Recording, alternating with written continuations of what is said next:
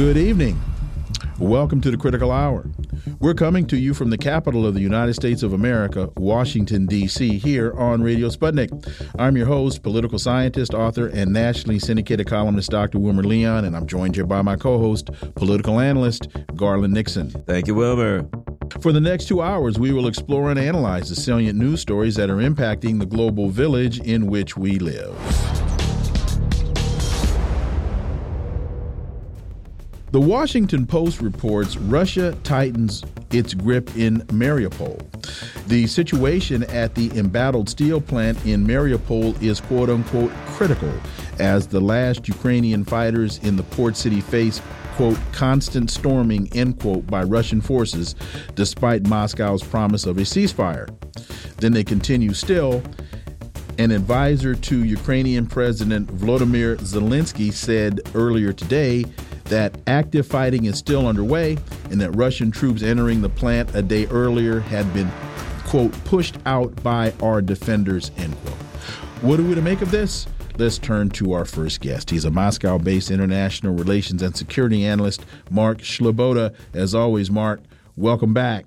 Dr. Leon, Garland, thanks for having me. It's always an honor and a pleasure to be on the Critical Hour. So the Washington Post makes this out to be some type of noble effort of resistance, even though it reports Russia's grip on the rest of the devastated port city appears to be tightening, with city officials claiming Russia is clearing debris from a bombed-out theater as it prepared to host a parade in Mariupol to mark its Victory Day. So, Mark, we hear reports constantly that Russia's losing, Ukraine is winning. This effort to support the steel plant is noble, but they're talking about hosting a Victory Day parade down the streets of Mariupol. What's going on, Mark? Okay, so first of all, the Victory Day parade is not about the current conflict. It's about the anniversary of the end of World War II, which, of course, is in a it's probably the most important holiday of the year, right up there with New Year's for Russians, because of the sheer number of Russians, some 30 to 60 million, who died in World War II, repelling Nazi Germany and its European fascist allies. It, of course, is extremely poignant because during that conflict in Western Ukraine, there were a substantial number of domestic ideological fascists in the Organization of Ukrainian Nationalists in the Ukrainian Insurgent Army that welcomed and sided with Hitler and fought against the rest of peoples of Ukraine and the rest of the Soviet Union. And the modern context with that is that many of these, or pretty much all of these, state-armed and funded neo-Nazi battalions, Azov, the Right Sector, C-14, Carpathia Sich, Aidar, they worship, right? Their hero is Stefan Bandera, the leader of the Ukrainian Insurgent Army and many of the other figures there. And it's hardly just the fighters on the streets.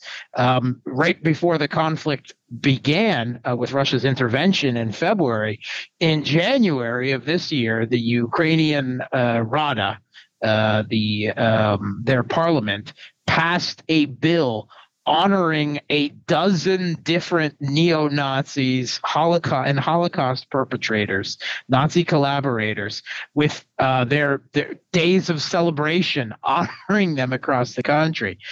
So that is the special poignancy of Victory Day parade, particularly in Mariupol, where the noble holdouts in the Azovstal steel factory are some 2,000, mostly Azov, literal state-armed and funded neo-Nazi death squad fighters. And supposedly there are still a number of civilians still down there with them. Several hundred were brought out through a humanitarian corridor just in the last 48 hours. Some of them chose to go to Russia. Some of them chose to go to Ukraine or Russian-held territory in Ukraine on the one side. It's still a situation there. the Russian president has ordered the Russian military not to storm the steel factory. Underneath the steel factory is a labyrinthine series of tunnels and Cold War era nuclear bunkers, right, meant to withstand nuclear blasts. It's a serious underground fortification there, and there's no doubt that would nullify almost all of the advantages that the Russian military might have, and they would lose a substantial amount of forces trying to get these neo-Nazis out from underneath this plant. And they decided to just let them wait it out instead, right? They're running low on food, water, ammunition, and so forth. So the Russian president just said, set up a cordon around it. Don't let even a fly get through, and we'll continue to offer them a chance to surrender.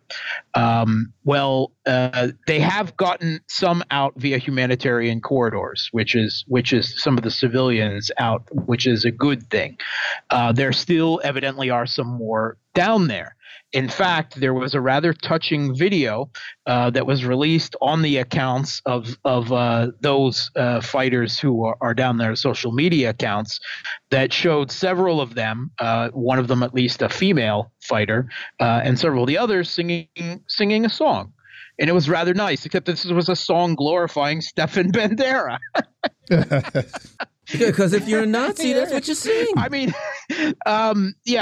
So that goes to, again, the point and the poignancy of the Victory Day parade here. There have been accusations that Russia has been storming the facility. That does not appear to be true. What has happened is that when these humanitarian corridors were used, it seems that some of the Azov fighters used the opportunity to return to the surface and to try to set up some firing positions, again within the upper levels of the steel factory above the ground. At which point, once the humanitarian corridor was closed, Russia then proceeded to take out those firing positions again with a combination of airstrikes, artillery strikes, and some, you want to say, incursions into the factory grounds to make sure they were cleared out, in which they withdrew. Meanwhile, the Kiev regime is trying to present that as it somehow bravely fought off an attack by Russian forces. That's the other story. Well, I think a much easier thing to do, an easy thing to do, would be to kind of just have a court outside of the, maybe a mile or so away, and in absentia for all of the people in Azovstal, convict them, surround the whole thing with barbed wire, put up a sign that says prison, and then just guard the perimeter and just let them know we've given you all 100 years each. And, you just hang out. We're good. And we'll have guards surrounding the area so you can't leave. And at some point, if we need to go in and collect up skeletons, we'll do it. If not, I guess you'll be there for a while. Please send the civilians out if there's any left. We're not going to come in there fighting. But you are convicted and you have personally chosen your own prison and cell. Have a nice life, however long as it. The Azov neo-Nazis under there made a request today. They offered to release more civilians in exchange for food and water, which makes clear that they're not civilian. They are hostages. They are human shields, and they're willing to trade some of those civilians to let them go in return for food and water. Well, I do it for this reason, Mark. If you're a prisoner under international law, I got to provide you with food and water in your cell anyway. So I'd keep doing it. Keep giving us some, we'll give you food and water. You keep sending them out. Sooner or later, you're going to run out of hostages, but we ain't never going to let you out. Ever. You have chosen yourself for the rest of your life. This way, we don't have to transport you somewhere. We don't have to do anything. We're going to give you food and water anyway if you're in jail. So as I see it, they've chosen their cell.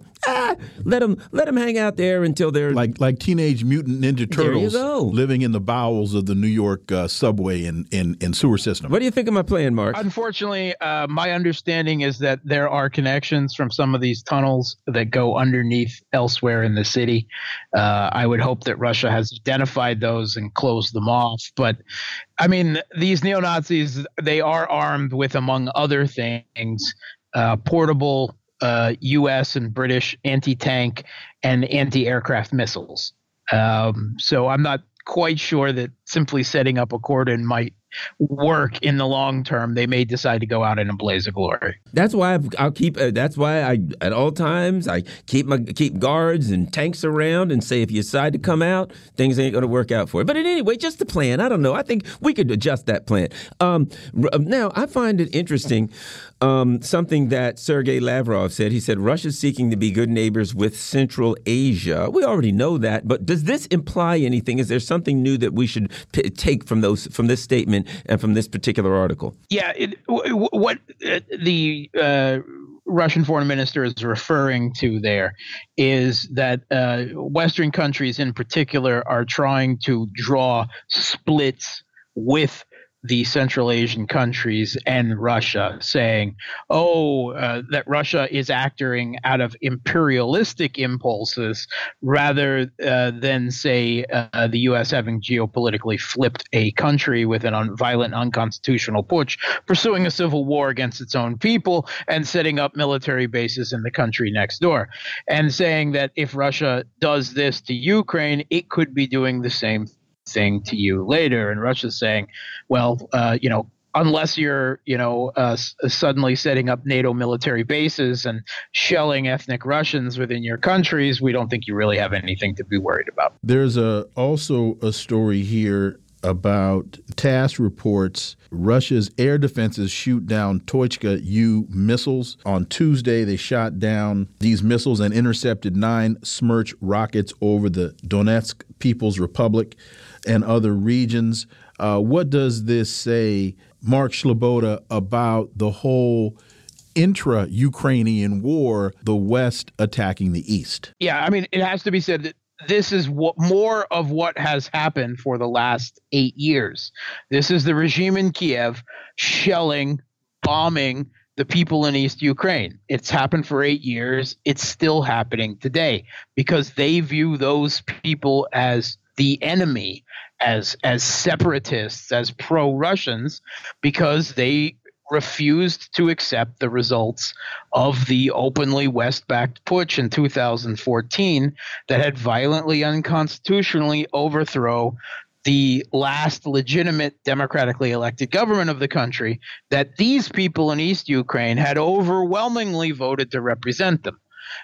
So that is, why the civil conflict began, why it raged for 8 years, and why Russia, when the Kiev regime abandoned the Minsk Accords and started welcoming NATO in a big way, felt that they finally had to act to change things, that things could not be settled diplomatically.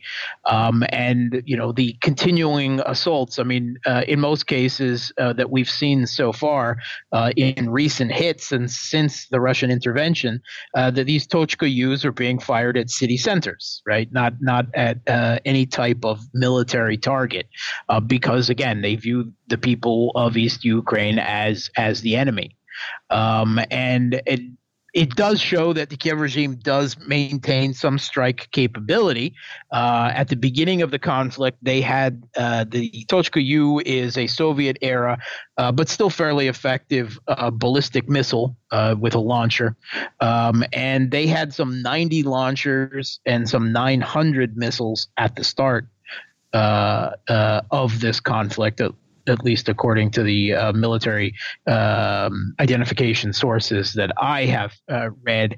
And the Smerch is a multiple launch rocket system. It's something like a truck-borne artillery system. But it does show that Russia's air defense is acting and managed to shoot all of these down, preventing civilian casualties. Mark Sleboda, as always, thank you so much for your time. Greatly, greatly appreciate it. We look forward to having you back. Thanks for having me. Folks, you're listening to the Critical Hour on Radio Sputnik. I'm Wilmer Leon, joined here by my co-host, Garland Nixon. There's more on the other side. Stay tuned.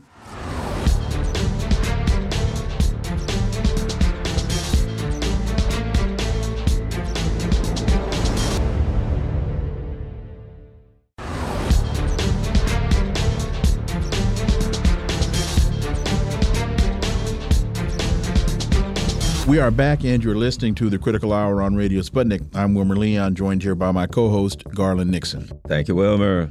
The French left agrees rare coalition deal to take on Macron.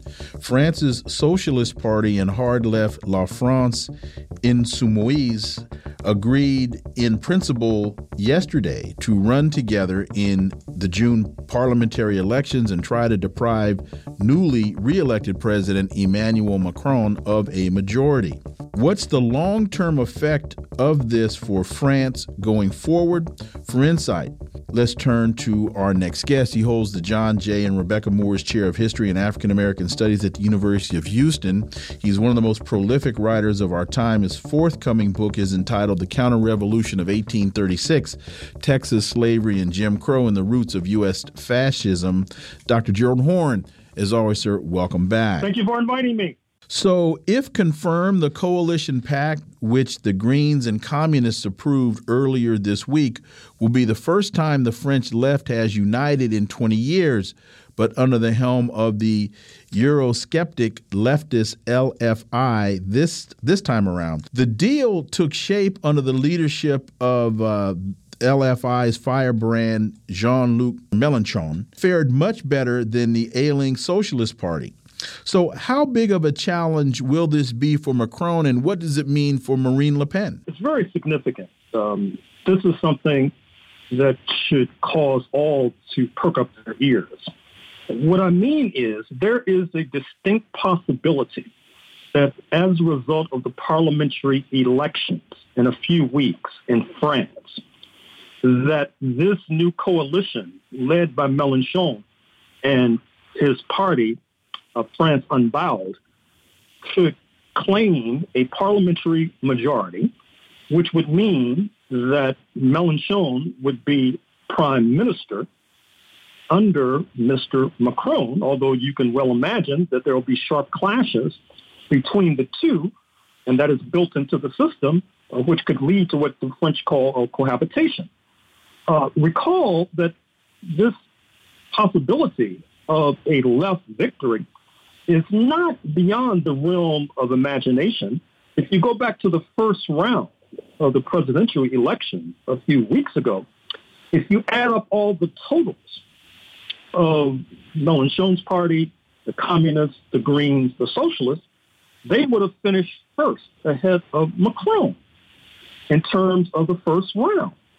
Now, what it means for Madame Le Pen, it's unclear, because it's also unclear how her party will do in this parliamentary election.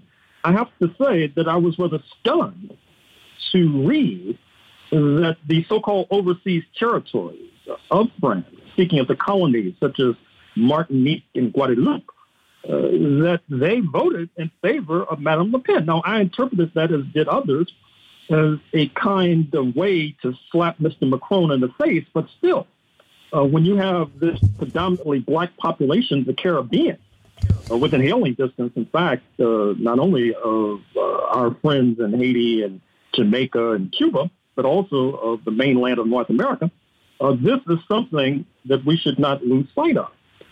Also, we should not lose sight of the fact that this could be significant because I'm afraid to say the other shoe is in the process of dropping. What I mean by that is, look at the Wall Street Journal this morning. There is a foretaste of what Secretary of State Blinken was about to deliver before he came down with COVID, announcing a tightened policy towards the People's Republic of China. And what's striking about the article is that Russia and China are spoken of as one theater. And I would particularly urge our friends on the left to read this article because basically it suggests what some of us have been saying all along, that the Ukraine crisis is part of a larger Cold War, perhaps leading to hot war battle, not only involving Moscow, but Beijing. And then opposite the editorial page is another striking piece by former Texas Senator, U.S. Senator Phil Gramm, and Roger Wicker, the senator from Mississippi, who, if the Republicans take the Senate, will be heading the Armed Services Committee of the U.S. Senate. They basically say that Taiwan should be converted into a U.S. unsinkable aircraft carrier. To use the phrase of the headline, they want to make Taiwan into a porcupine. By that meaning that Beijing would be pricked, if not worse, if it seeks to claim the territory that it considers to be its own. So this suggests that we're entering a very uncertain field, a very uncertain kind of terrain. And therefore, this news about the French left could not have come a moment too soon because I dare say that whatever recent comments that have been made by Mélenchon and the Socialist Communist Greens, that this could possibly help to restrain President Macron in terms of deepening the relationship with NATO, which various parties in that coalition have expressed skepticism about, not to mention Mr. Macron himself calling NATO brain dead. But also it could lead to skepticism towards the French and therefore NATO role in the crisis and conflict in Ukraine. And then finally, speaking as a historian, I would hope that the possibility that you could have radicals elected to lead France, speaking as a Mélenchon-led coalition, he being a former Trotskyite, by the way, should cause many on this side of the Atlantic to rethink the unnecessary, the inflated with yeast notion they have of the founding of the United States in 1776, which, of course, is followed by a few years by the French Revolution of 1789. I think France's revolution, which, of course, led to the abolition of slavery, and the Haitian Revolution by 1791, 1804, can be justifiably pointed to with pride by many in France, whereas what happened in North America led to a deepening of slavery, more genocide against Native Americans, and now, as the title of the book you so kindly mentioned in my introduction, could lead us to the precipice of a peculiar kind of U.S. fascism. Slovakia has warned on Wednesday that it will not be able to agree with the European Commission's proposal for a ban on Russian oil, basically saying that would destroy our economy. It seems to me that gas and oil, oil embargoes not being withheld, that the leaders of Europe are hell-bent on destroying their economies one way or another. But your thoughts on this? Well, I think that they're playing a kind of three-card Monte. Those of you who are familiar with the New York Times Square game, you really have to follow their sleight of hand. I mean, for example, there are sanctions on Russia, we are told, but not sanctions on the Gazprom Bank, the number 3 bank in Russia, the bank that facilitates natural gas trading. And if President Trump's hold would be the leading bank. And then the New York Times tells us that India is buying Russian petroleum on the cheap, refining it, and then selling it back to the Western Europeans who knowingly buy it. And so they're still consuming energy from Russia after a detour through India. So it's very difficult to take seriously what some of these European leaders are saying. They're obviously involving themselves in a kind of sleight of hand, but it's still rather dangerous because they're whipping up hysteria. They're whipping up hysteria with regard to this conflict, and many are predicting that sooner rather than later, Washington and its NATO allies will have to become even more involved in this crisis in Ukraine in order to rescue the Zelensky regime And that could include boots on the ground. It could include more muscular intervention. And dare I mention, the biolabs that's purportedly were found on Ukrainian territory controlled by Washington. Dare I mention the N-word, the nuclear option, for example. So this crisis is very profound, very serious, which brings us back to point number one, which is that this possible victory of the left in France is not arriving, if it does arrive, a moment too soon. I'm glad you mentioned the escalation of the U.S. and NATO, because as all of these weapons have been pouring into the country, I've been asking the question, well, who's going to use them? Because current reports indicate that Russia is accomplishing what it has set out to accomplish, probably slower than anticipated, but accomplishing nonetheless. So I'm just sitting back looking at all of this armament going into the country saying, well, who's going to be around to use it? Well, that is one concern. Another is that we all know that Ukraine is a sink of corruption. We all know about the scandals involving Hunter Biden, the president's son, and perhaps the big man himself, as he was obliquely referred to, speaking of the U.S. president.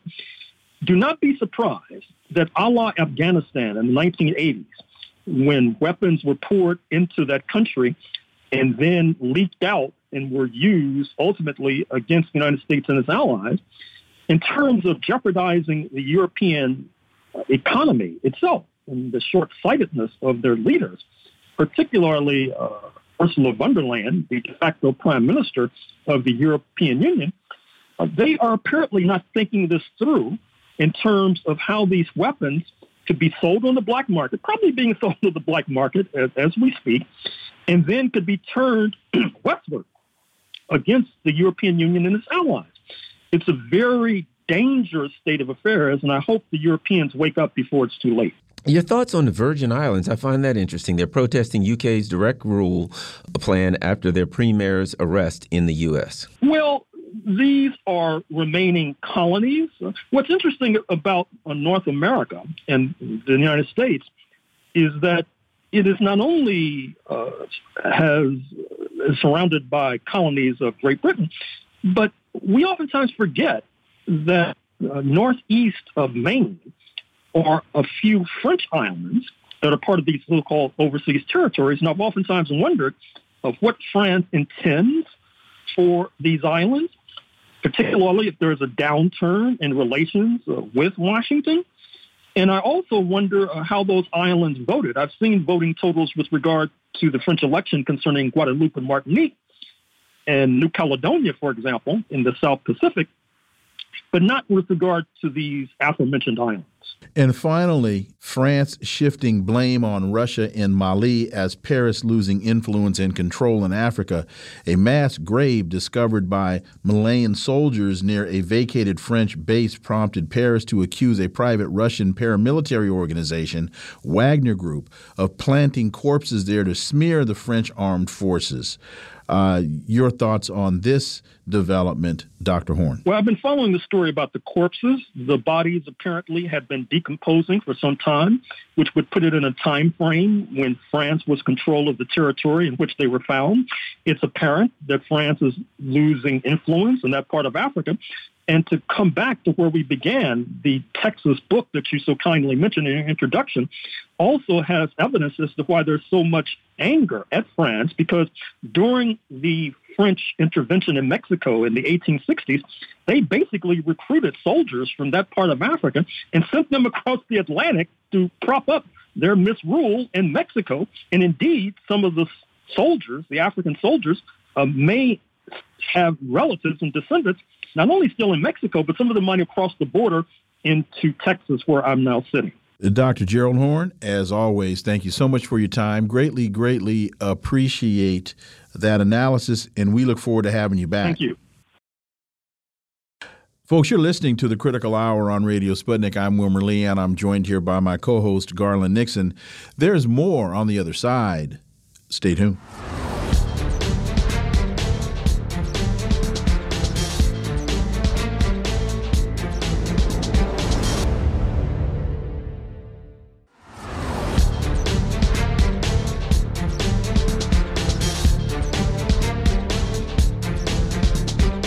We are back, and you're listening to the Critical Hour on Radio Sputnik. I'm Wilmer Leon, joined here by my co-host, Garland Nixon. Thank you, Wilmer. Here's a question that's on the minds of a lot of people, and it's the title of an article in Asia Times. What if China and Japan dump their U.S. treasuries? America's top Asian bankers hold a combined $2.4 trillion in U.S. Treasury debt, and both have good cause to sell. For insight, let's turn to our next guest. He's a journalist, social activist, international business consultant, and chemical engineer, George Koo. As always, George, welcome back. Thank you, gentlemen. Nice to be back with you. So the article opens, the Japanese yen's sharp decline may be producing an unexpected loser, the U.S. Treasury Department. One of the most intriguing mysteries of the last 3 months is this. Why is Japan, the biggest foreign holder of U.S. Treasury securities, placing so many sell orders? In 3 months, Japanese international managers have dumped a cool $60 billion of U.S. paper. George Koo, I know you're not an economist, but you're a very wise man. What's going on here? Well, I wrote earlier, I wrote a piece in the Asia Times about the blowback from the Ukraine war, and I alluded to not exactly this very thing, but the cause of why Japanese is selling the dollar, and it's one of the blowback consequences. But the short answer is, as the dollar got stronger, and the dollar got stronger because the Fed raised the interest rate, the yen and the euro got weaker, and it's a relative to the strength of the dollar, so it goes in the opposite direction. So what prompted the Bank of Japan to sell dollar is because they don't want to see the continuing weakening of the Japanese yen, and the only way they have to prop up the strength of the yen is to sell the dollars that they have in the reserve. It's either that or raise the interest rate to compete with the interest rate that the Fed has raised. And for whatever reason, that's not something they want to do. And part of their reasoning is that by raising interest rate, they're going to worsen the economy in Japan, and Japan's economy has been, in the doldrums for a decade or two already, and it's all because they're tied to the U.S. dollar. Now, the other consequence, and it's a much bigger consequence, is that by doing what the Biden administration has done, it's to decouple the economies of China with respect to the U.S. And what that means is that China no longer have the motivation and the incentive to help prop up the dollar, which when it was one global trading community, it was in China's interest to make sure the dollar doesn't tank. And so they bought and kept the dollar reserves that they have. But now that the U.S. has declared war on China, declared Cold War on China, the fact that they are separating the two economies, they're delinking the Chinese yuan to the dollar, the Chinese banks are basically saying, why should we hold on to the dollar that we know is going to decline in value over the long term, even with higher interest rate in the short term? So increasingly, when it suits China, they will dump the dollar. They don't necessarily dump it overnight, and they don't necessarily dump it all at once. But one thing is for sure, they have no reason to hold on to the dollar. They will try to convert whatever dollar they have into other assets, like gold or property or equity or some real stuff, and not just the paper that it's printed on it. on the dollar. And I think China is projecting some kind of, to be quite frank, some kind of conflict coming up with the U.S. over Taiwan. I believe they're projecting that right now. I read that they're now doing these economic exercises in their country to see what would happen if the U.S. and its vassals, if the U.S. empire tried to do the same types of economic warfare that they're against Russia, if they would do that against China. And I think the other part of it is China's going to want to get their assets out of the West. They're going to want to get any vulnerabilities or liabilities, the economic that they have out of the West, so that if and when they need to act in any manner they need to act towards Taiwan, that they won't have to worry about the economic backlash. Yeah, you're right, and it's as a result of what happened of the Ukraine war, China could see that the U.S. is determined to de-link. In this case, de-link Russia from the global, the SWIFT system, payment system, to de-link the ruble to the dollar. And China needs to be prepared to respond when the U.S. decides to apply the same kind of sanction against China. Now, hopefully, we have learned a lesson in what we try to do to Russia, because it backfired.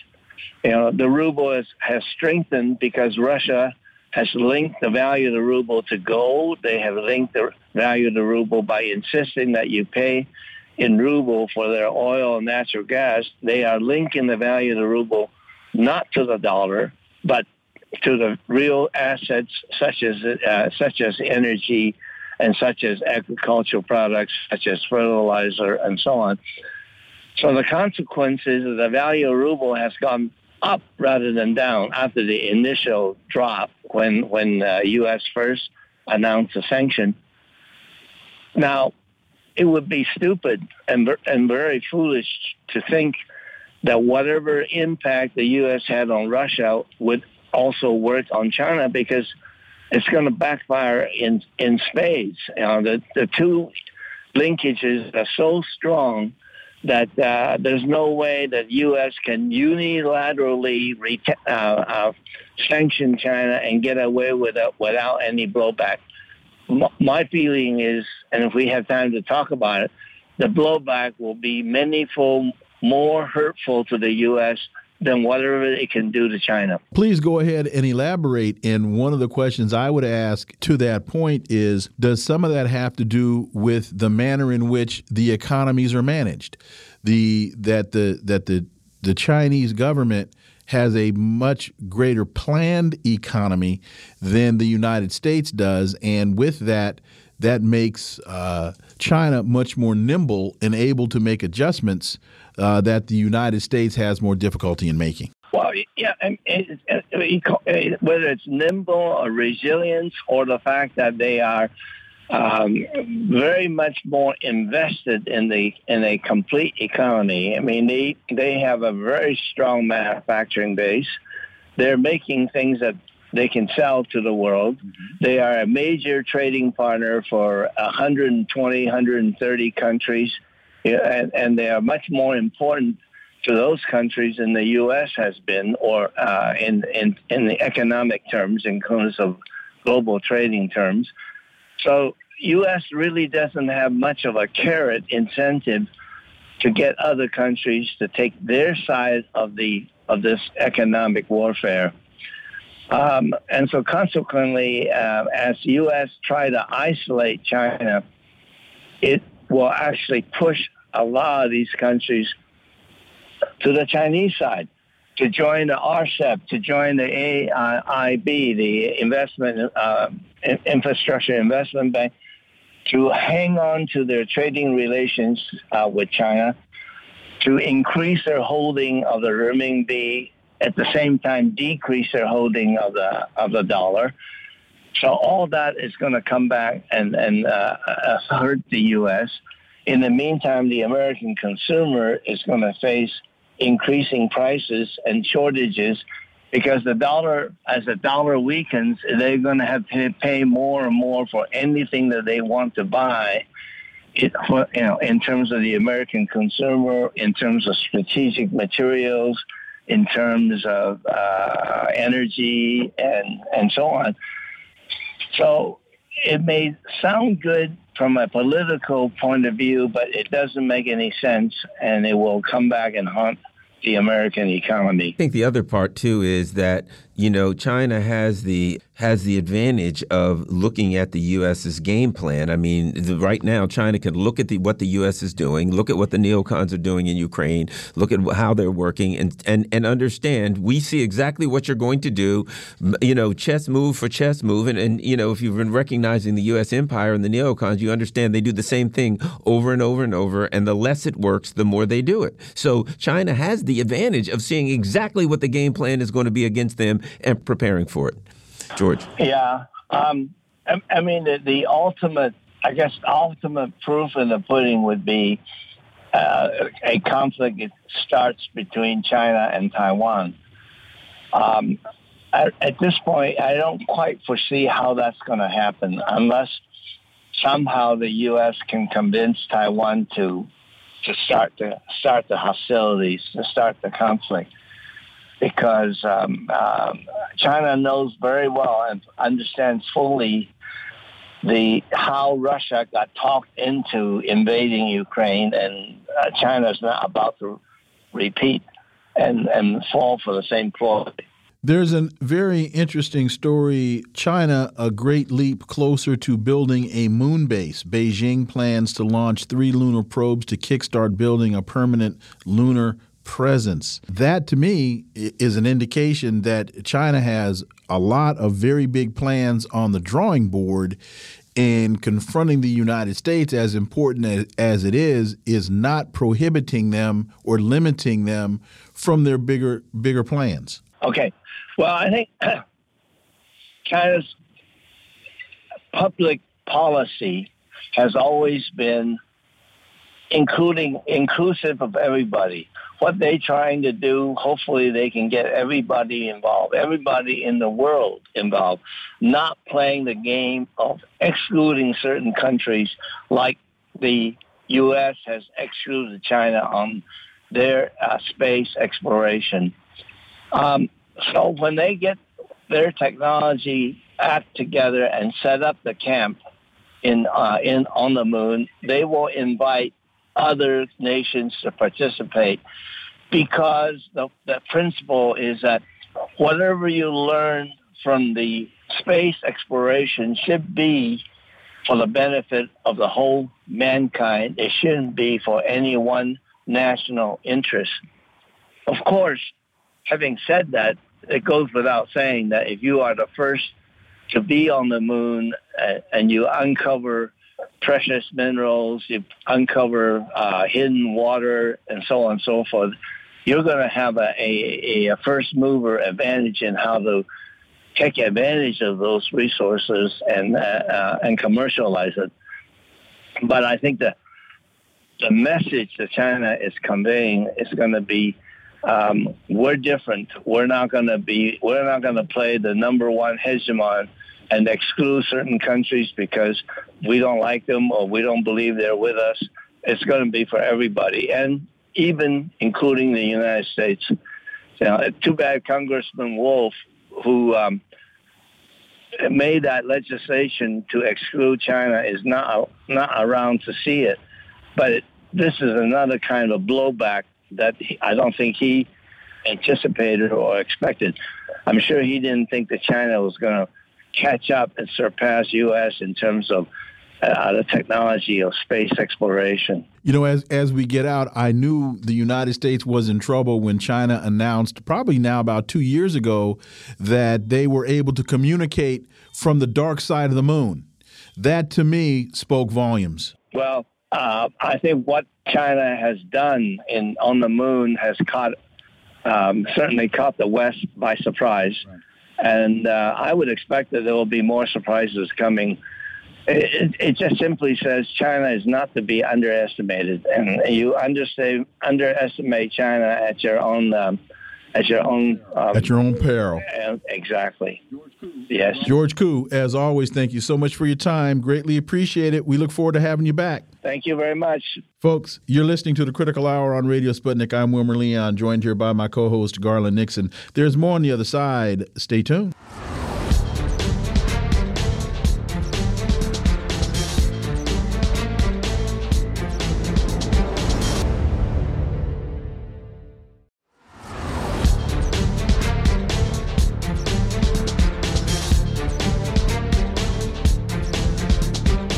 We are back, and you're listening to the Critical Hour on Radio Sputnik. I'm Wilmer Leon, joined here by my co-host, Garland Nixon. Thank you, Wilmer. A statement on Ukraine from the Black Liberation Movement. Dismantle NATO now. Rescind the $16 billion U.S. allocations to the Ukraine war. U.S. imperialism is the main danger to peace, sovereignty, and justice for peoples all over the world. This is quite a statement that is really quite a departure from the position taken by the so-called elite in leadership in the African-American community, or what Glenn Ford, the late Glenn Ford from Black Agenda Report, would call the Black Misleadership class. What are we to make of this? Well, let's turn to our next guest. He's on the Africa team of the Black Alliance for Peace and coordinator of Black Alliance for Peace's U.S. Out of Africa Network, Tunde Osazua. As always, Tunde, welcome back. Thank you so much. It's a pleasure to be on the show. So the piece reads, we, the undersigned organizations and individuals of the Black Liberation Movement and the various mass organizations and movements fighting for justice inside the U.S., call on all peace-loving Black, brown, and indigenous communities to condemn and oppose U.S. involvement in the Ukraine and across Europe through its various corporate and political interests and its military arm, the North Atlantic Treaty Organization, or NATO. Tunde, I'll throw it to you. This is quite a statement at quite a time. Absolutely. Absolutely. It is a powerful statement. I think it speaks to the importance of this moment, right? This is a conflict that the U.S. has and the U.S. and NATO have been engineering, that they've been, promoting. And just recently we heard about, Joe Biden asking lawmakers in the U.S. for $33 billion worth of aid to support, the continuance of this war in Ukraine. And I think, that's an astonishing number, right? That's on top of the $14 billion in money and weapons that's gone to Ukrainians. In the 2 months or so since the beginning of this conflict, which is unprecedented. Only 4 countries have received more than $30 billion in lifetime aid from the U.S. And those are mostly sites of long-term U.S. conflicts, Iraq and Afghanistan. So I think this statement speaks to the crucial nature of this war, right? Like the importance of this aggression to the U.S. and NATO as they try to maintain their full spectrum dominance around the world. And I think Russia is one of those sites where they're trying to suppress any sort of resistance to that dominance that the U.S. and NATO are expressing and want to continue. So I see it as a key time, right, where we speak out against these injustices, right? Like that $33 billion or $47 billion, if you want to add it up, that could have gone to, the human rights violations or the needs of the people here in the U.S., right? Where, people are without healthcare, without food, without housing, without a right to peace. And so, yeah, I think this is very important. One of the things you brought up in this statement, and I think it's important, it's not specifically brought up, but it's implied, and that is, if you look at this conflict, the U.S. says, Joe Biden came out and said, the entire world supports us. Not a single African nation is on board with the U.S. Not a single of the Muslim Middle East nations are on board with the U.S. Not a single of the Latino, the indigenous people that have been so oppressed by the U.S. empire in Latin America are on board. But only a tiny few little colonies of the U.S. in Asia are on board. India's not on board, on and on. The people of color throughout the world who have been colonized and brutalized by the U.S. empire and various and sundry empires in Europe now are all looking at it saying, we're not supporting you on this because this is what you do to us. At any rate, your thoughts on that? Absolutely. That's a great point. I mean, I think, that there's this, I guess, effort on the part of corporate media to have people in the U.S. show concern for the people of Ukraine. But, we see that concern for the people in Ukraine has to be added to, for those in Iraq and Afghanistan, like you mentioned, and Syria, Yemen, Libya, and Honduras and Venezuela, like all these places where imperialist aggression is showing its face, right? This is just one of those instances, but there's kind of like a cloud of confusion, right, that's settled on the people of the U.S., right, where, they're inundated by imagery and messaging from, the elites in our society that, kind of feed this call for war, right? Like this call for the shoring up of the military-industrial complex that, kind of, funnels more money into their pockets, right? And I think it really speaks to the strength of U.S. propaganda in particular because of this, because of the lengths that this confusion has gone to. We see, Ukrainian flags all over social media and a lot of public spaces as well. And I think that, just shows how effective their appeals to, the defense of white civilization and patriotism and, racial nationalism have gone, right? So I think for us in BAP and in the national, Black liberation movement, we're trying to show that there isn't confusion on our part, right? Like we stand with the people of the world who are, struggling against, U.S. imperialism, struggling against NATO aggression. And so I think, like you said, we have to expand our focus to, beyond Ukraine to, all those under the assault of this enemy of the people, right? And that could include the folks of us, those of us here in the U.S. as well, who are, under assault, right, by colonial forces. So I think that's a great point you made. I think I counted about 14 organizations that co-signed this statement. Talk about what it took to get a statement like this signed, because A, getting it written, then B, having it edited and then signed on by all of these various organizations is not an easy task. Absolutely. I mean, I think, with coalition work, if anyone has participated and worked amongst coalitions of various organizations, there's a lot of struggle that takes place, right? Like principled struggle around issues like this. There are a number of conversations and, a number of different revisions of the statement and arguments, right? Like, full-blown, disagreements that took place over listservs, over the phone, over Zoom calls. But I mean, I think, eventually we settled on an anti-imperialist line that really spoke to the crux of this issue, right? And so I think, after all of that principled struggle, we were able to come to an agreement, right? And brought together, like you were saying, organizations and individuals within this Black liberation movement, right? Like mass organizations, some of the most prominent ones, I guess, within this area, this space. And so I think, like you were saying, right? Like there's orgs like Cooperation Jackson and the Spirit of Mandela and, the New African People's Organization. Like these are significant orgs and some of them with like some storied histories.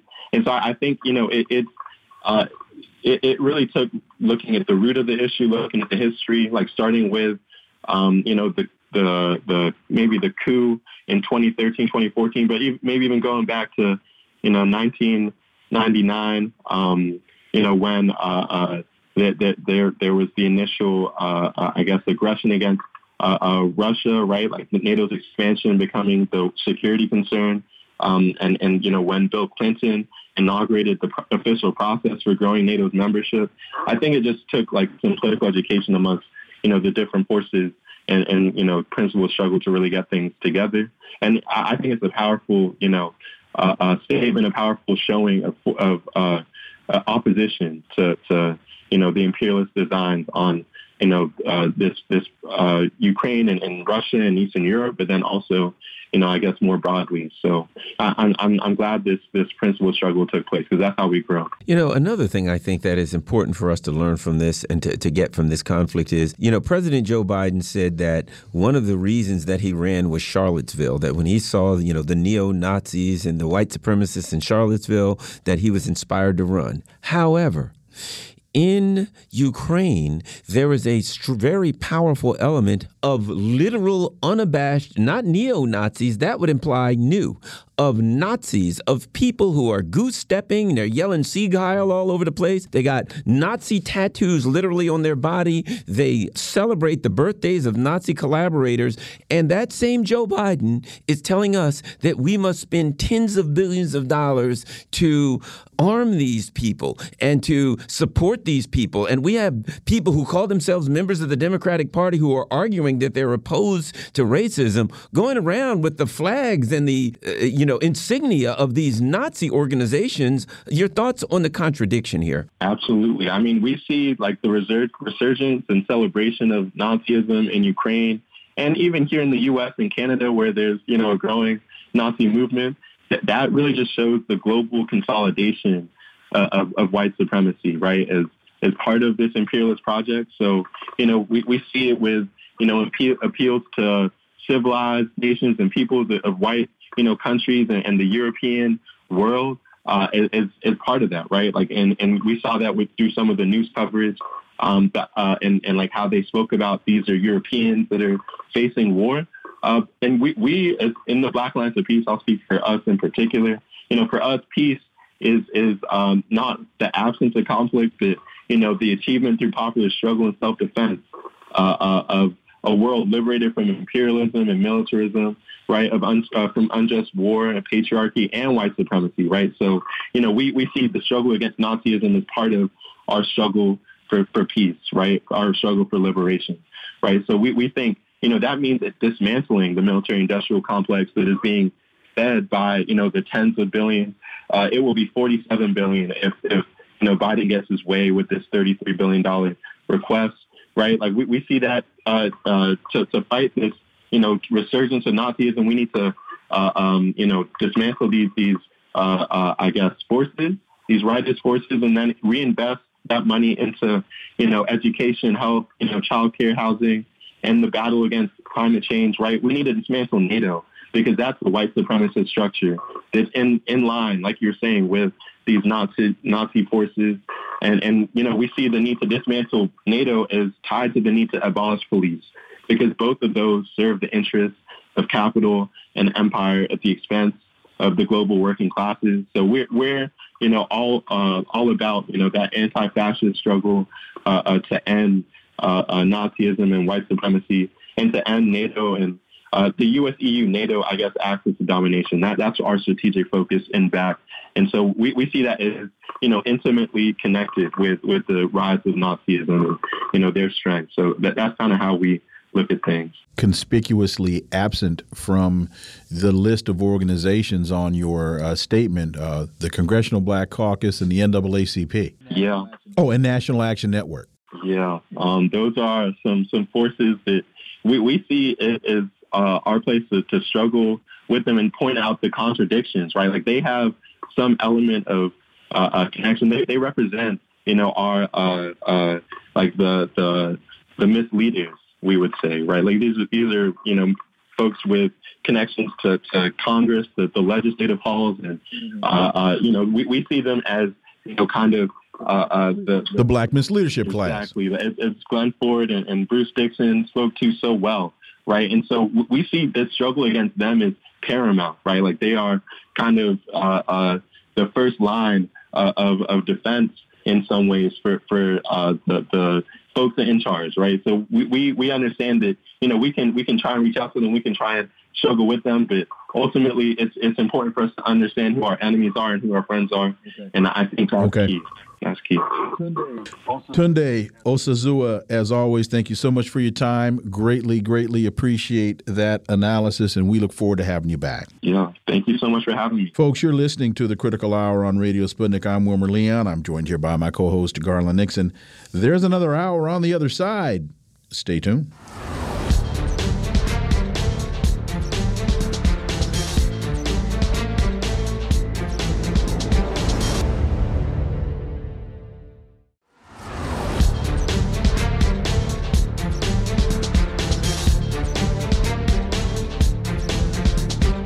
We are back, and you're listening to the Critical Hour on Radio Sputnik. I'm Wilmer Leon, joined here by my co-host, Garland Nixon. Thank you, Wilmer.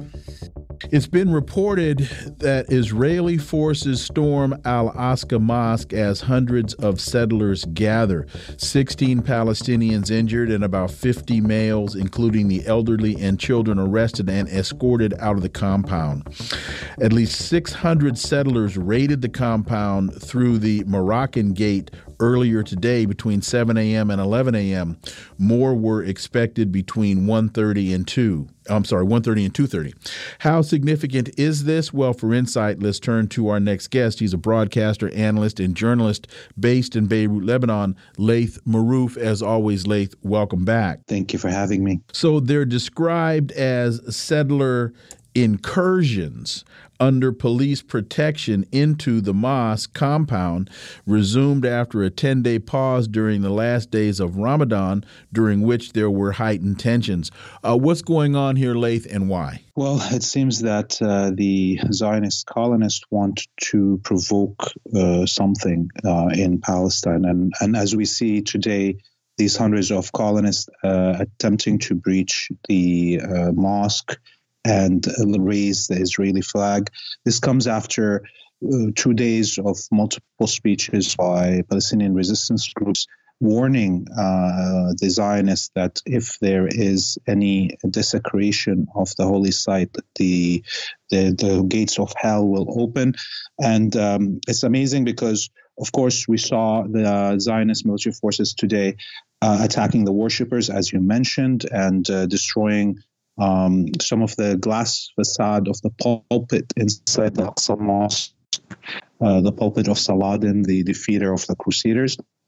And there was images that were amazing at the same time, that contradiction, because when these Zionist colonists attempted to raise the Israeli flag on the grounds of the holy sanctuary, Zionist police jumped and basically tackled the flags down. They were so scared of the outcome if these colonists are able to do what they intended to do, and how the Palestinian resistance will respond. And of course, the whole region right now is a tinderbox, and a trigger in Palestine could see swaths of tens of thousands of kilometers engulfed in war, from Yemen all the way to Syria. It's reported in the Tasnim news agency is reporting that a Israeli lawmaker, Tama bin Gvir, entered the Al-Aqsa Mosque during a speech. He called for the regime to change the status quo of the holy site by constructing Jewish synagogues and temples there. I have heard that there is an organization and a movement who want to completely convert the mosque over to a Jewish temple. But what do you know about that organization and that movement? I mean, this is a end of days movement that has taken hold of actually most of the organizations that do the services around Jewish sites in Jerusalem. So when you actually enter the quote-unquote Wailing Wall area, you will see this organization, the Temple Mount Rebuilding Organization, advertising everywhere. They're in control of the entrance and exit. They're preaching their Armageddon version of what they consider Judaism. Of course, it's a perversion that is a cultist, and these people are really deep in the government and in control of the municipality even of Jerusalem. And what we see here is the clash between these organizations that brought the government that is in power right now into office, and that government trying to mitigate their damage as it continues to project a veneer of strength against the Arab population. And so we will this conflict within the Zionists is what is instigating this. And they are now going to be able to hold their self back, and they will continue to do actions that are lunatic actions, as we see, that could trigger regional war. The U.S. Senate passes a non-binding motion barring Biden from removing the IRGC as a terror group. This purely symbolic motion, which garnered significant support from Democrats, is a troubling sign for the U.S. administration as it tries to break a nearly 2-month stalemate in talks with Iran to revive the nuclear deal. Your thoughts on this, Laith? I mean, we've talked about this multiple times over the last few months on the show, and it's amazing to see how much of what I pointed out is unfolding. The United States administration knows that it cannot guarantee itself staying in power first off in the next 2 years. It cannot force the Congress and the Senate to ratify any agreement with Iran. Therefore, all we've seen over the last few months is a delay tactic by the American administration. In the last week, we saw all the parties in the negotiations saying that everything has been agreed to. All that is missing is the signatory from the American side.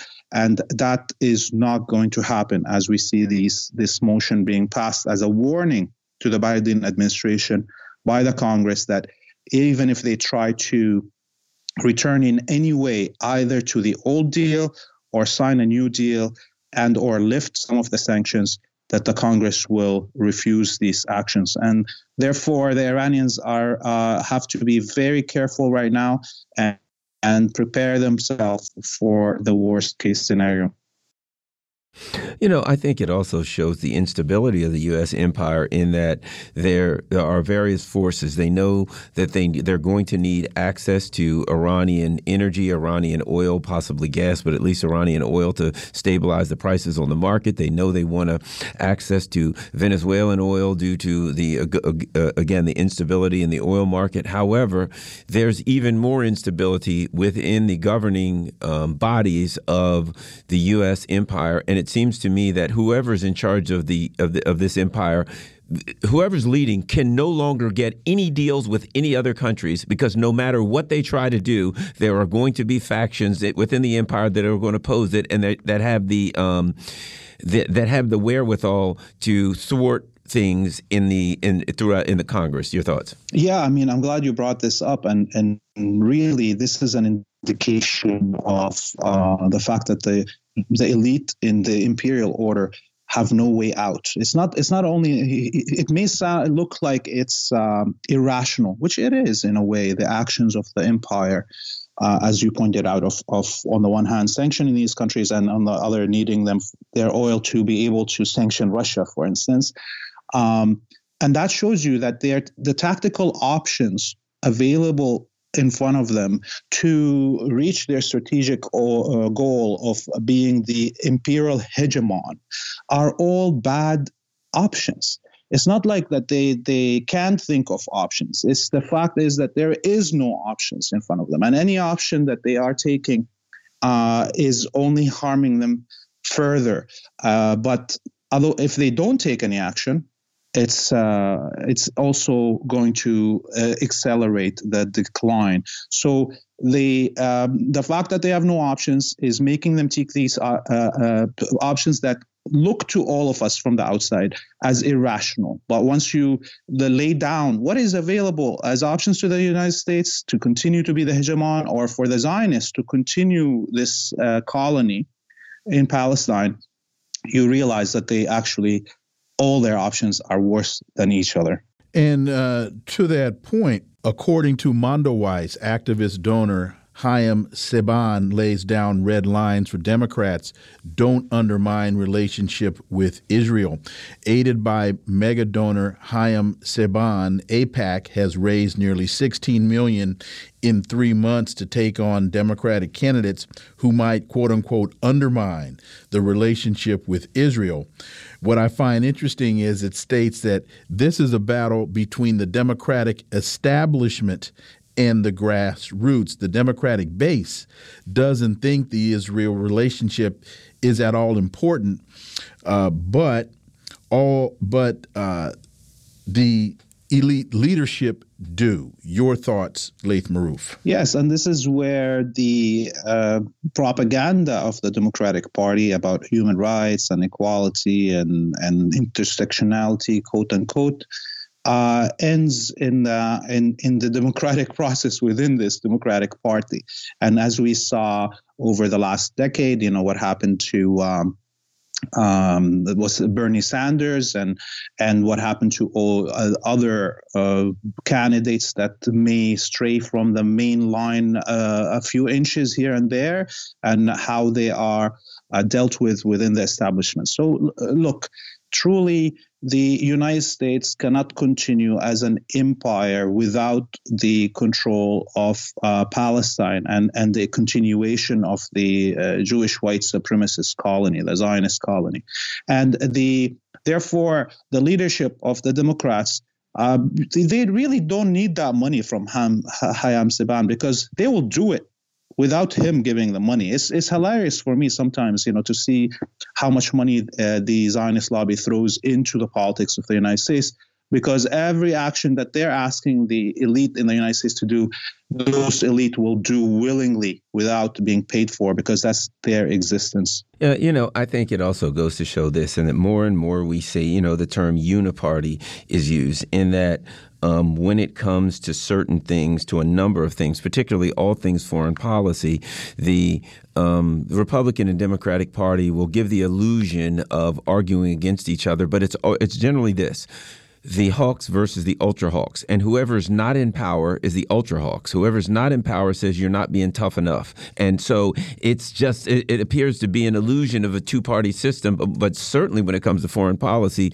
there's one party. Oh, it's definitely the greatest show on earth, this democratic quote unquote process within the United States. It's like it's a reality show versus slashed with tragic comedy, slashed with genocidal, I don't know, porn. It's unbelievable, and it's also clear when you look at what the American public right now is consuming in terms of media and or their involvement in the quote-unquote democratic process. That the American public themselves know that there is no such thing as democracy, that they are just participating in the biggest Hollywood movie, ongoing, nonstop television series that keeps being renewed every year. So as we opened with the discussion about the Senate passing this non-binding deal,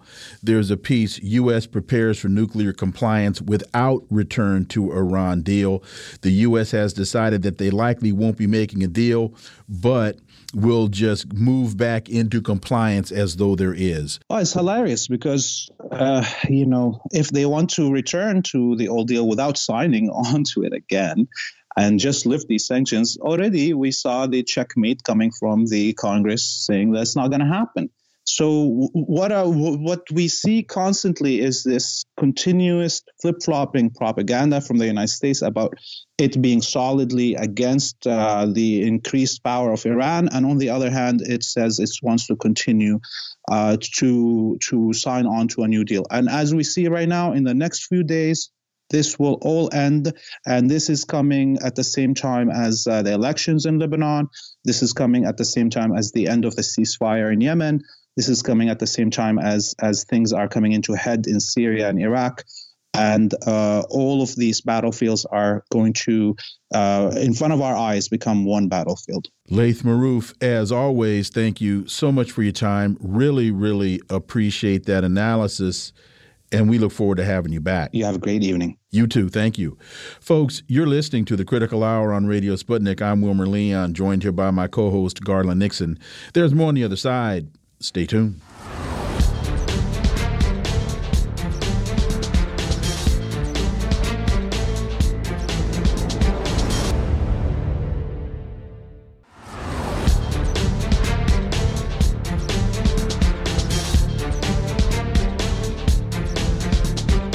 We are back, and you're listening to The Critical Hour on Radio Sputnik. I'm Wilmer Leon, joined here by my co-host, Garland Nixon. Thank you, Wilmer. Consortium News has a great piece by Craig Murray entitled Donziger, A Tale of Our Times. This case shows how we are all, in a sense, the prisoners of corporations which dictate the terms on which we live, work, and share knowledge. For insight into this, let's turn to our next guest. He's the national organizer with Action for Assange, Steve Poikonen. Steve, as always, welcome back. Thank you, Wilmer. It's good to be here. So Texaco operations in Ecuador from 1962 to 94 dumped 7 billion liters of wastewater heavily contaminated with oil and other chemicals into the Amazon rainforest, plus over 650,000 barrels of crude oil. Cost of the pollution to the inhabitants of the Amazon was incalculable. In simple monetary terms, we know what Donziger did in terms of suing Texaco. For this, he then found himself under home detention. Your thoughts on this? And he has now since been released as of last week. Steve Poikonen. This is essentially what happened to Stephen Donziger is what the blueprints were in the Trans-Pacific Partnership, where you would have a corporate court that would override any nation state's jurisdiction and decide the fate of any sort of environmental or corporate malfeasance suit. It effectively renders any country's constitution or governing document meaningless. The parallels between what happened to Stephen Donziger, what's happening to Julian Assange, the connection with the U.S. and specifically the Central Intelligence Agency's grip on the government of Ecuador, both in the past under Lenin Moreno and trying to go forward into the future is just mind-boggling. And this is another one of those cases that you would think would be a galvanizing moment for people who are already losing confidence in their institutions to be like, hey, what do you mean Chevron gets to be the judge? What do you mean Chevron gets to be the prosecutor? No, we've got to put a stop to this. But because they can sweep it under the rug and wave a bunch of distractions in front of people, it's us talking about it. You know, I think this is a particularly good article here. It's by Craig Murray, Donziger, A Tale for Our Times, in the beleaguered and attacked recently Consortium News. I think it's really good because it talks about the history of these corporate oil giants in Ecuador, how they pretty much ran the country, controlled the judiciary and political systems. And then they come here and Stephen Donziger leaves there, comes home, and you get the exact same thing here, where Chevron is able to control the judiciary here and use an unreasonable corporate-owned system in the same way that they did. So their main export when he got there was bananas. It was a banana republic.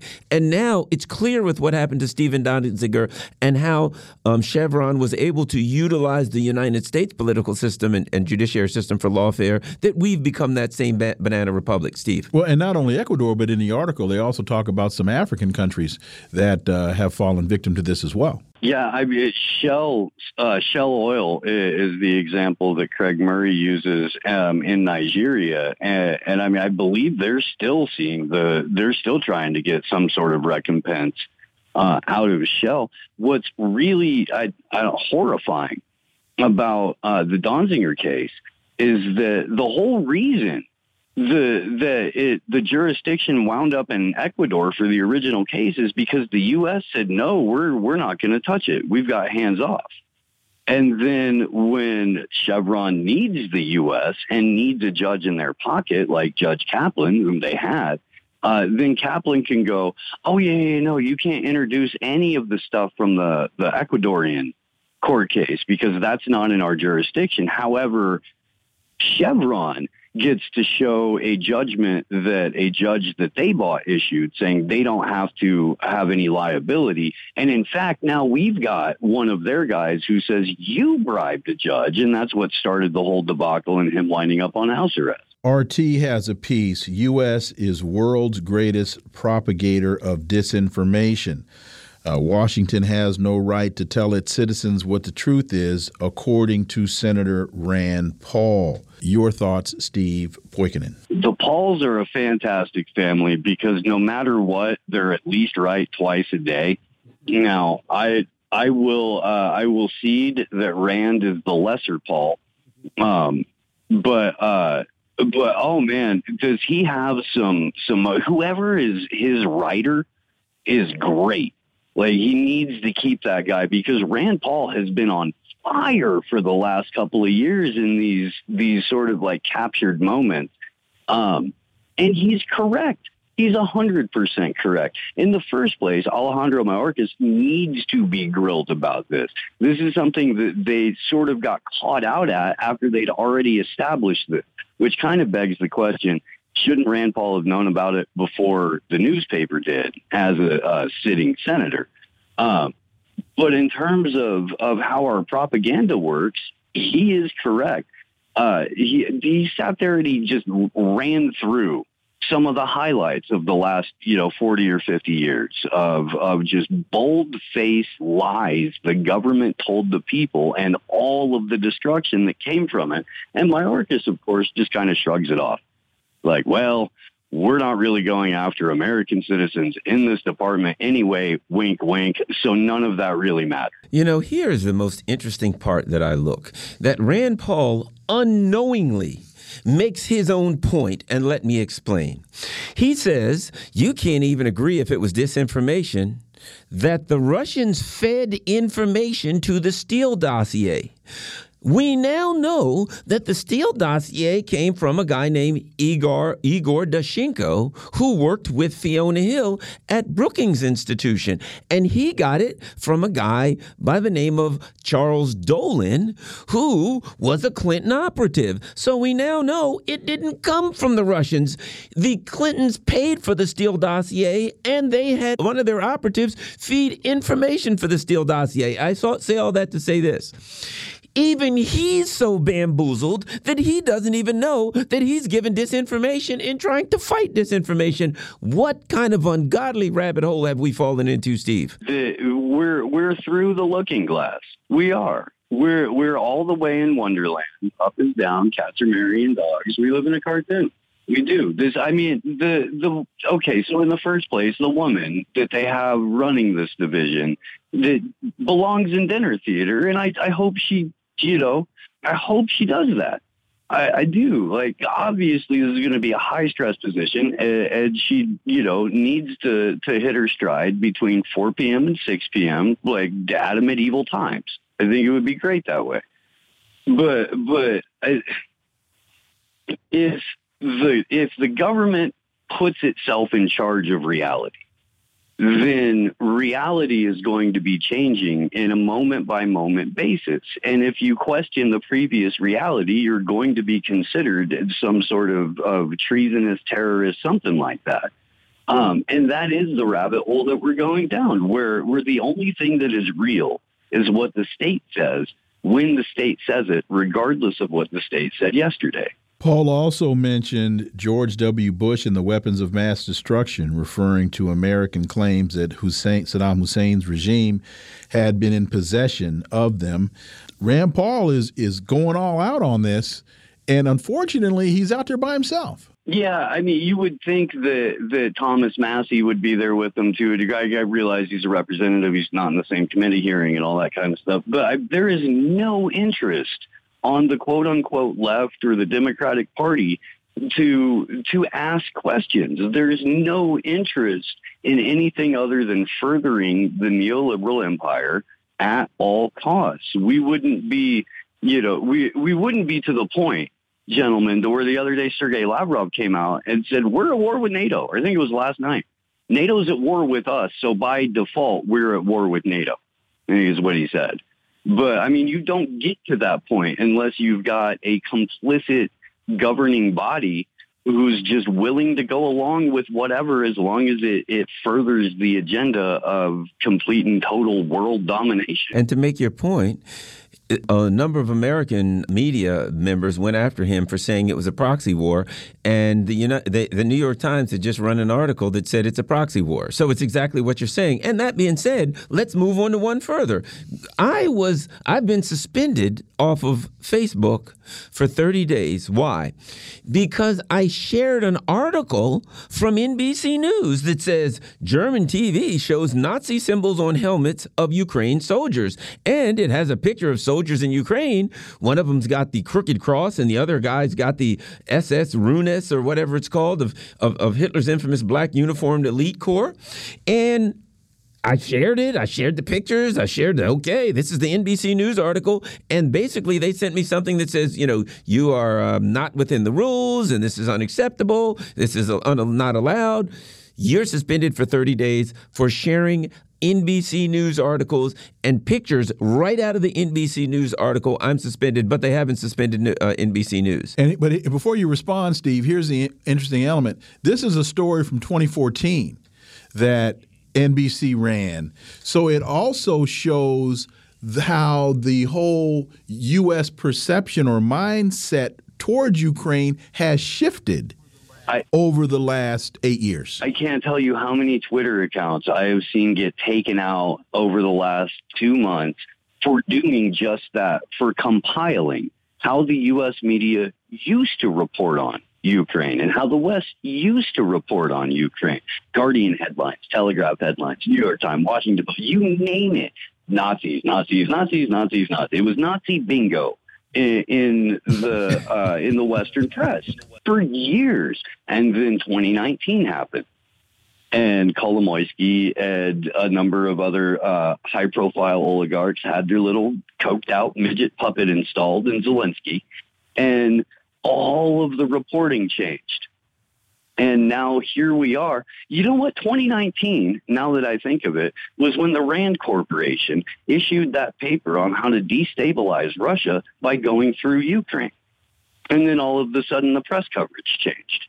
Now that's one heck of a coincidence, you guys. That is one heck of a coincidence. And so now, and you follow that with the more recent NBC.com story that says the United States is using unproven intel as a way to throw Russia off the scent.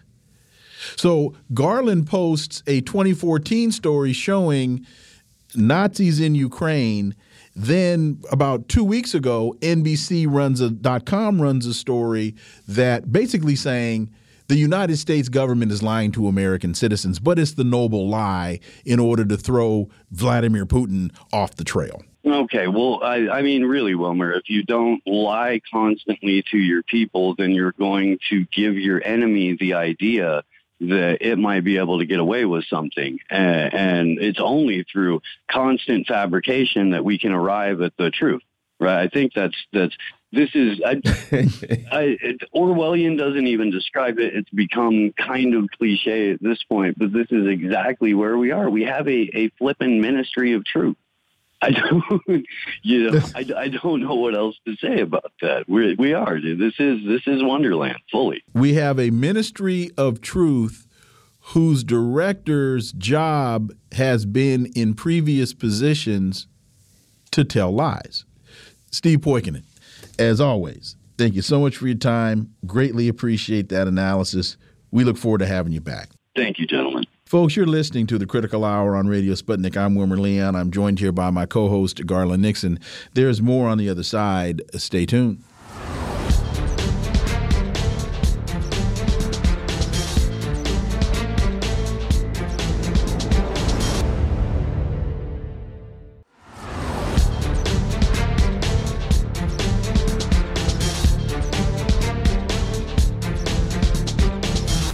We are back, and you're listening to The Critical Hour on Radio Sputnik. I'm Wilmer Leon, joined here by my co-host, Garland Nixon. Thank you, Wilmer. Responsible Statecraft has a piece entitled Strongmen Coups Corruption Drive Horn of Africa to the Brink. Alex DeWall writes, the world is watching while the three largest countries on the Horn of Africa, Ethiopia, Somalia, and Sudan, teeter on the brink of a new round of violence, deeper and even more destructive than the last few years. What are we to make of this? Because anytime we talk about responsible statecraft, you always gotta unpack the knapsack. Let's turn to our next guest. He's the U.S. correspondent to the Southern African Times, as well as the Herald newspaper in Zimbabwe. He's the external relations officer of the Zimbabwe-Cuba Friendship Association. Obi Egbuna, as always, Obi, welcome back. Thank you. How are you doing today? We're well. We're well. Thank you very much. So, as with most pieces in Responsible Statecraft, there are tremendous holes in their analysis. They write, crisis has become so normalized that it can be hard to distinguish between the standard week-to-week turbulence of a political system in which alliances are bargained in an ever-volatile bazaar and more profound changes in the structure of political economies. They make this sound as though it is inherent in the nature of these countries. They never really discuss the United States' involvement in the machinations that create unrest, foment unrest and coups, and perpetuate it. I want to begin. Well, first of all, thank you. And to throw a monkey wrench in this conversation, using something else as a backdrop, let us thank the government of Russia for sending 19 metric tons of wheat to Cuba, while the United States maintains a blockade on Cuba. So let us begin there. However, bringing it back to Africa, though, I'm reminded of a 2003 private one-hour meeting that I had with the former and now late Pan-African icon and giant and former president of the Republic of Zimbabwe, His Excellency Robert Gabriel Mugabe. And he said his only concern about U.S.-born Africans is they continue to accept this adventurous and romantic point of view in terms of coups and assassinations on the African continent in particular. He said they put so much emphasis on the coup, on the assassination, at the expense of ignoring the dynamics that create the climate and atmosphere for a coup and assassination to prevail. This is what he told us in a private one-hour meeting. So when you look at that and you understand that categorically, in the opinion of many, North Africa is the most isolated part of Africa because the colonialist and imperialist narrative is that North Africa is really not a part of the African continent. West Africa is the most corrupt part of Africa, governmentally speaking. Southern Africa is the most militant. So East Africa is the most chaotic.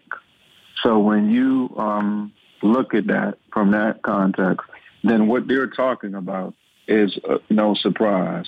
But I think that what the issue here is, this is smoke screen 101, because in the same way that Arab Spring, we now know, was a smoke screen where the overall objective, where people were covering dynamics all over that region, the number one goal was to assassinate Muammar Gaddafi and ensure that he died in the pool of his own blood. So we sincerely believe that while they talk about East Africa, their main focus is to bring about regime change in Eritrea and bring about regime change in Ethiopia, because the current Ethiopian government will not compromise on this peace accord. And because that right there is the alternative to the instability. And what it also represents is everyday people reaching the logical conclusion that governments in Africa can resolve their own internal differences without their former colonizers or imperialist forces being involved in the dialogues and the exchanges. Well, you know, even the second article that we had wanted to discuss in Responsible Statecraft, Washington's military-first approach is bearing rotten fruit in the Sahel, but a a potential opening to resolve local conflicts in Burkina Faso could provide a model to turn U.S. security assistance on its head. It still implies that somehow the United States can be the solution, part of a solution to the problems in Africa. It implies that there is some goodwill on behalf of the U.S. empire towards Africans, when, as you said, it's all a smoke screen for control and for bloody, vicious control and for the theft of resources. I wanted to add one sentence from this article to support Garland's point. The regional conflict in the Sahel over the last 10 years has displaced 2.5 million people, left thousands more killed, maimed, and traumatized by non-state and state violence against civilians. But it doesn't really get to the point of what's behind, to your earlier point, Obi. It doesn't get to what's behind all of that. Go ahead. They bring up the Tigrayans who backed the Tigrayans. Didn't in a conversation last year at you guys' favorite place, the U.S. Institute of Peace, didn't Congresswoman Karen Bass, now aspiring mayoral candidate for Los Angeles, didn't she say that some Ethiopians came to her and asked for U.S. military intervention? Yes, sir, she did. She did say that. And the president of the DRC responded by saying, you didn't share this with us. But the point is, and this is the same woman who was part of a delegation who went to Ethiopia and Eritrea in 2018 to celebrate their peace accord. So she didn't bring up the peace accord at all.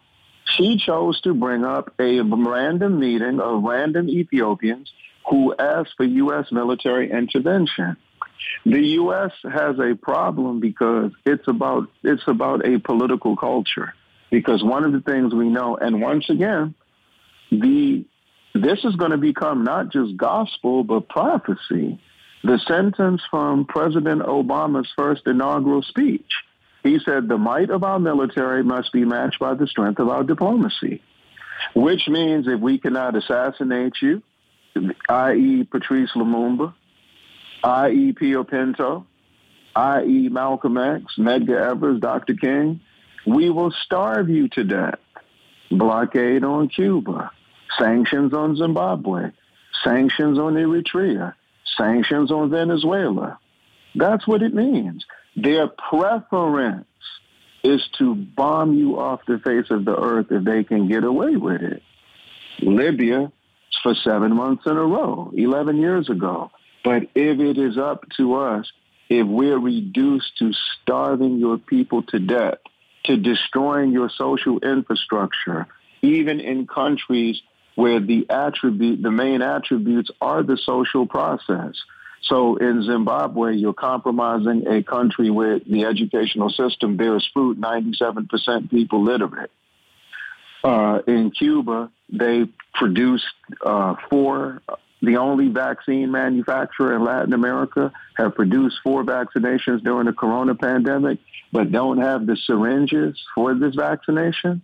So this is what they prefer. So whichever way for them, they will do it. And I think in terms internally, those of us who are born in the United States, our people who are born in the United States, look at the institutions that you have at your disposal and their relationship to this. Howard University needs to take a long, hard look at the Ralph Bunche Center, because it is in that building that these issues are promoted as just causes, to paraphrase Colin Powell's name for his assault mission in Panama against the Africans there. So this is very important. So their main concern in East Africa, and then why is Eritrea such a target? It's not just because of this peace accord. This is the only country in Africa that has free education and free health care at the moment. But before the Bolivarian Alliance for Our Americas said the United States Agency for International Development should not be welcome anywhere in the Americas, before Vladimir Putin expelled the United States Agency for International Development from Russia, Isaias Afwerki, His Excellency of Eritrea, was the first one to do it. What does that say? At a moment where Africa, since the 1950s, has received, they say somewhere in the neighborhood of $7 trillion in aid, humanitarian aid, yet 409 million people on the continent today live on $1.90 a day or less. To make that comprehensible for Africans in the United States, you can wash your clothes at a laundromat, but you can't dry them. You can get on the subway, but you got to jump the rail to get off and risk getting shot by the police. That's what's going on in Africa. Of the 25 nations that meet the extreme poverty category, 22 are in Africa. Of the 53 countries that have what the United Nations call least developed country status, where you surrender your economy to the United Nations, 37 of those countries are African. And they're creating this smoke screen because they want to dismantle the Eritrean government, which has so much promise and so much potential, diplomatically, educationally, and medically. Because when they begin to talk about human rights and they begin to talk about stability or lack thereof, they never mention countries' attributes. The same way that when they used to say, as this year marks the 50th anniversary of his passing, that great champion for humanity, Osajiko Dr. Kwame Nkrumah, didn't they used to say that he had this romantic view of a united Africa and he was negligent in the affairs of Ghana? But then we find out he built 68 factories in 9 years, a tire factory, a rubber factory, a manganese factory, a cocoa factory. Queen Elizabeth said the roads of Ghana were better than the roads of London. 1 month before his overthrow, he produced the first hydroelectrical dam on the African continent, the Akasambo, that not only kept electricity for all of Ghana, but had half of Benin and half of Togo with their lights on. This is what they say. And then when they have these other propaganda campaigns, like Parade Magazine publishes the annual World's Worst Dictator list, and they put certain people on there. But this shows their vulnerability, because we would be willing to compare the policies of the governments they hate in Africa, the governments they hate in the Caribbean, the governments they hate in Latin America, to the ones that they defend.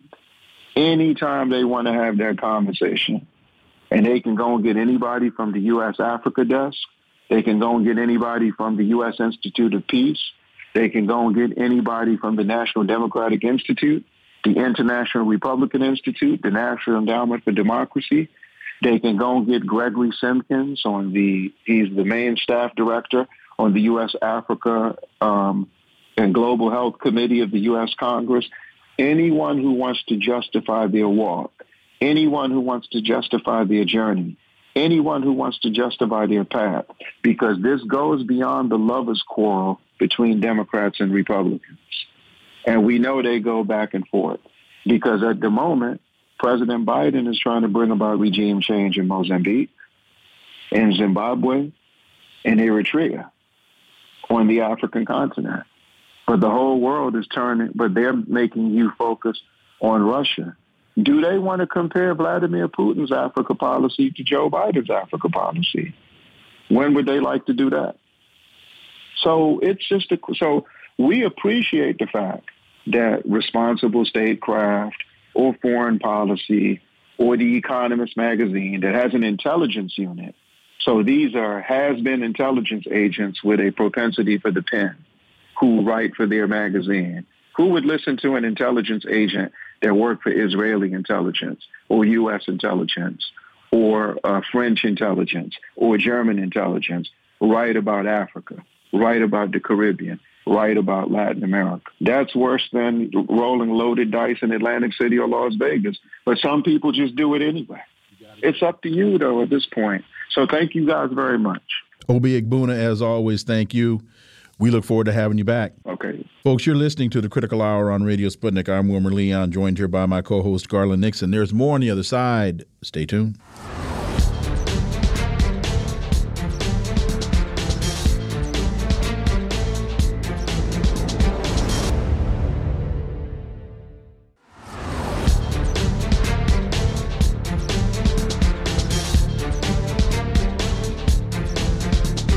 We are back, and you're listening to the Critical Hour on Radio Sputnik. I'm Wilmer Leon, joined here by my co-host, Garland Nixon. Thank you, Wilmer.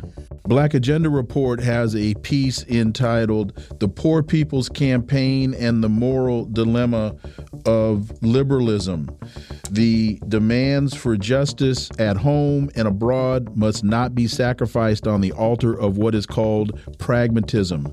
The false choices presented by liberalism can undermine the movement altogether." And as I have said a number of times, you can't negotiate for political expediency on the front end and then try to claim the moral high ground on the back end. For insight, let's turn to our next guest. He's the national organizer for the Black Alliance for Peace and an editor and contributing columnist for the Black Agenda Report. He serves on the executive committee of the U.S. Peace Council and leadership body of the U.S.-based United National Anti-War Coalition and the steering committee for the Black is Back Coalition. And he's the author of this piece. Ajamu Baraka, as always, sir, welcome back. Thank you for having me. You write, in an attempt to make a point about the flawed priorities of the duopoly, Dr. Jerome Barber wrote in an email to the Movement family on Saturday, April 30, that despite the political gridlock on Capitol Hill, Republicans and Democrats have acted swiftly to approve historic military aid to Ukraine. In the face of such a moral imperative, it would be anathema for either party to ask, how are we going to pay for it? He then went on to suggest that the moral clarity that informed the decision to provide military support to Ukraine was contradicted by the lack of moral clarity or support for addressing the pressing needs of the poor. Ajamu, how can there be a moral imperative for what a lot of us see as an immoral effort? Well, that's really Dr. William Barber's moral dilemma, that he wants to embrace the nonviolent philosophy and political leadership of a Dr. King and embrace one aspect of Dr. King's program, which was the Poor People's Campaign, while seemingly rejecting or at least marginalizing the other even more important element of Dr. King's work during his last year, and that is his moral stand against war, against specifically the conflict in Vietnam. So I make the argument that unfortunately, in attempting to make a political point, Dr. Barber, Reverend Barber, has sort of muddied up his moral stand. That Dr. Barber seems not to understand that basically he has given some moral authority to an immoral position. That is, moral authority in support of more war in Ukraine, of providing arms to the Ukrainians. That seems to me to take him out of the framework of the work of Dr. Martin Luther King. Let me just quickly say, I think I said in the open, Jerome Barber. He was a classmate of mine at Hampton. We're talking about Reverend William Barber. Sorry, Jerome. You know, the other thing I think that is important that I see in this piece is, sadly, in America, so many people, even people in positions of authority, have barely a superficial understanding of the issues upon which they comment. Just within the last few days, the Pope came out with at least a fairly reasonable understanding of the circumstances in Eastern Europe and said, well, and I paraphrase, to some extent, NATO barking at Russia's door caused this problem. This is not real complicated. If you look at the history, I'm not going to get into it, that NATO expansion created the dynamics for this particular crisis. And I think what we see is if one of two things. Either Reverend Barber doesn't understand the dynamics and he's saying it's moral to support the U.S. Using Ukraine as a proxy war against Russia, and he doesn't understand the dynamics, or if he does understand the dynamics, then he's taking a highly immoral position. I tend to think it's the superficial understanding that so many people have now of what's going on. Ajamu. Before you respond to that, Ajamu, I'll take exception to that point Garland, because I don't think that Reverend Barber is failing to understand the dynamics. And the reason I'm jumping in now, because this was going to be my next question to Ajamu, I think we can get them both addressed now. I think that there's a real serious problem that those in the African American community in positions of leadership are facing. They don't have the guts to stand up and challenge the empire on issues of imperialism. It's analogous to me to a lot of those in the Israeli-Palestine debate. They want to open their conversation by saying, well, I believe Israel has the right to exist, but you can't hedge on this. You can't play safely in the fast lane on the freeway. That's my question. I understand. He doesn't understand it and he's taking a position out of ignorance, or he does understand it and he's taking an immoral position. I don't see another. Okay. You know what I mean? I'm with you. I'm with you. Go ahead, Ajamu. Yes. I think you both are right in the sense that what I think Barber has done is to take what he believes is a moral position, but what he doesn't understand is he is making an argument for what Obama talked about when Obama was given the Nobel Peace Prize, and he shocked all of the delegates in that room when he began to make an argument for what he referred to and what the literature refers to as a just war.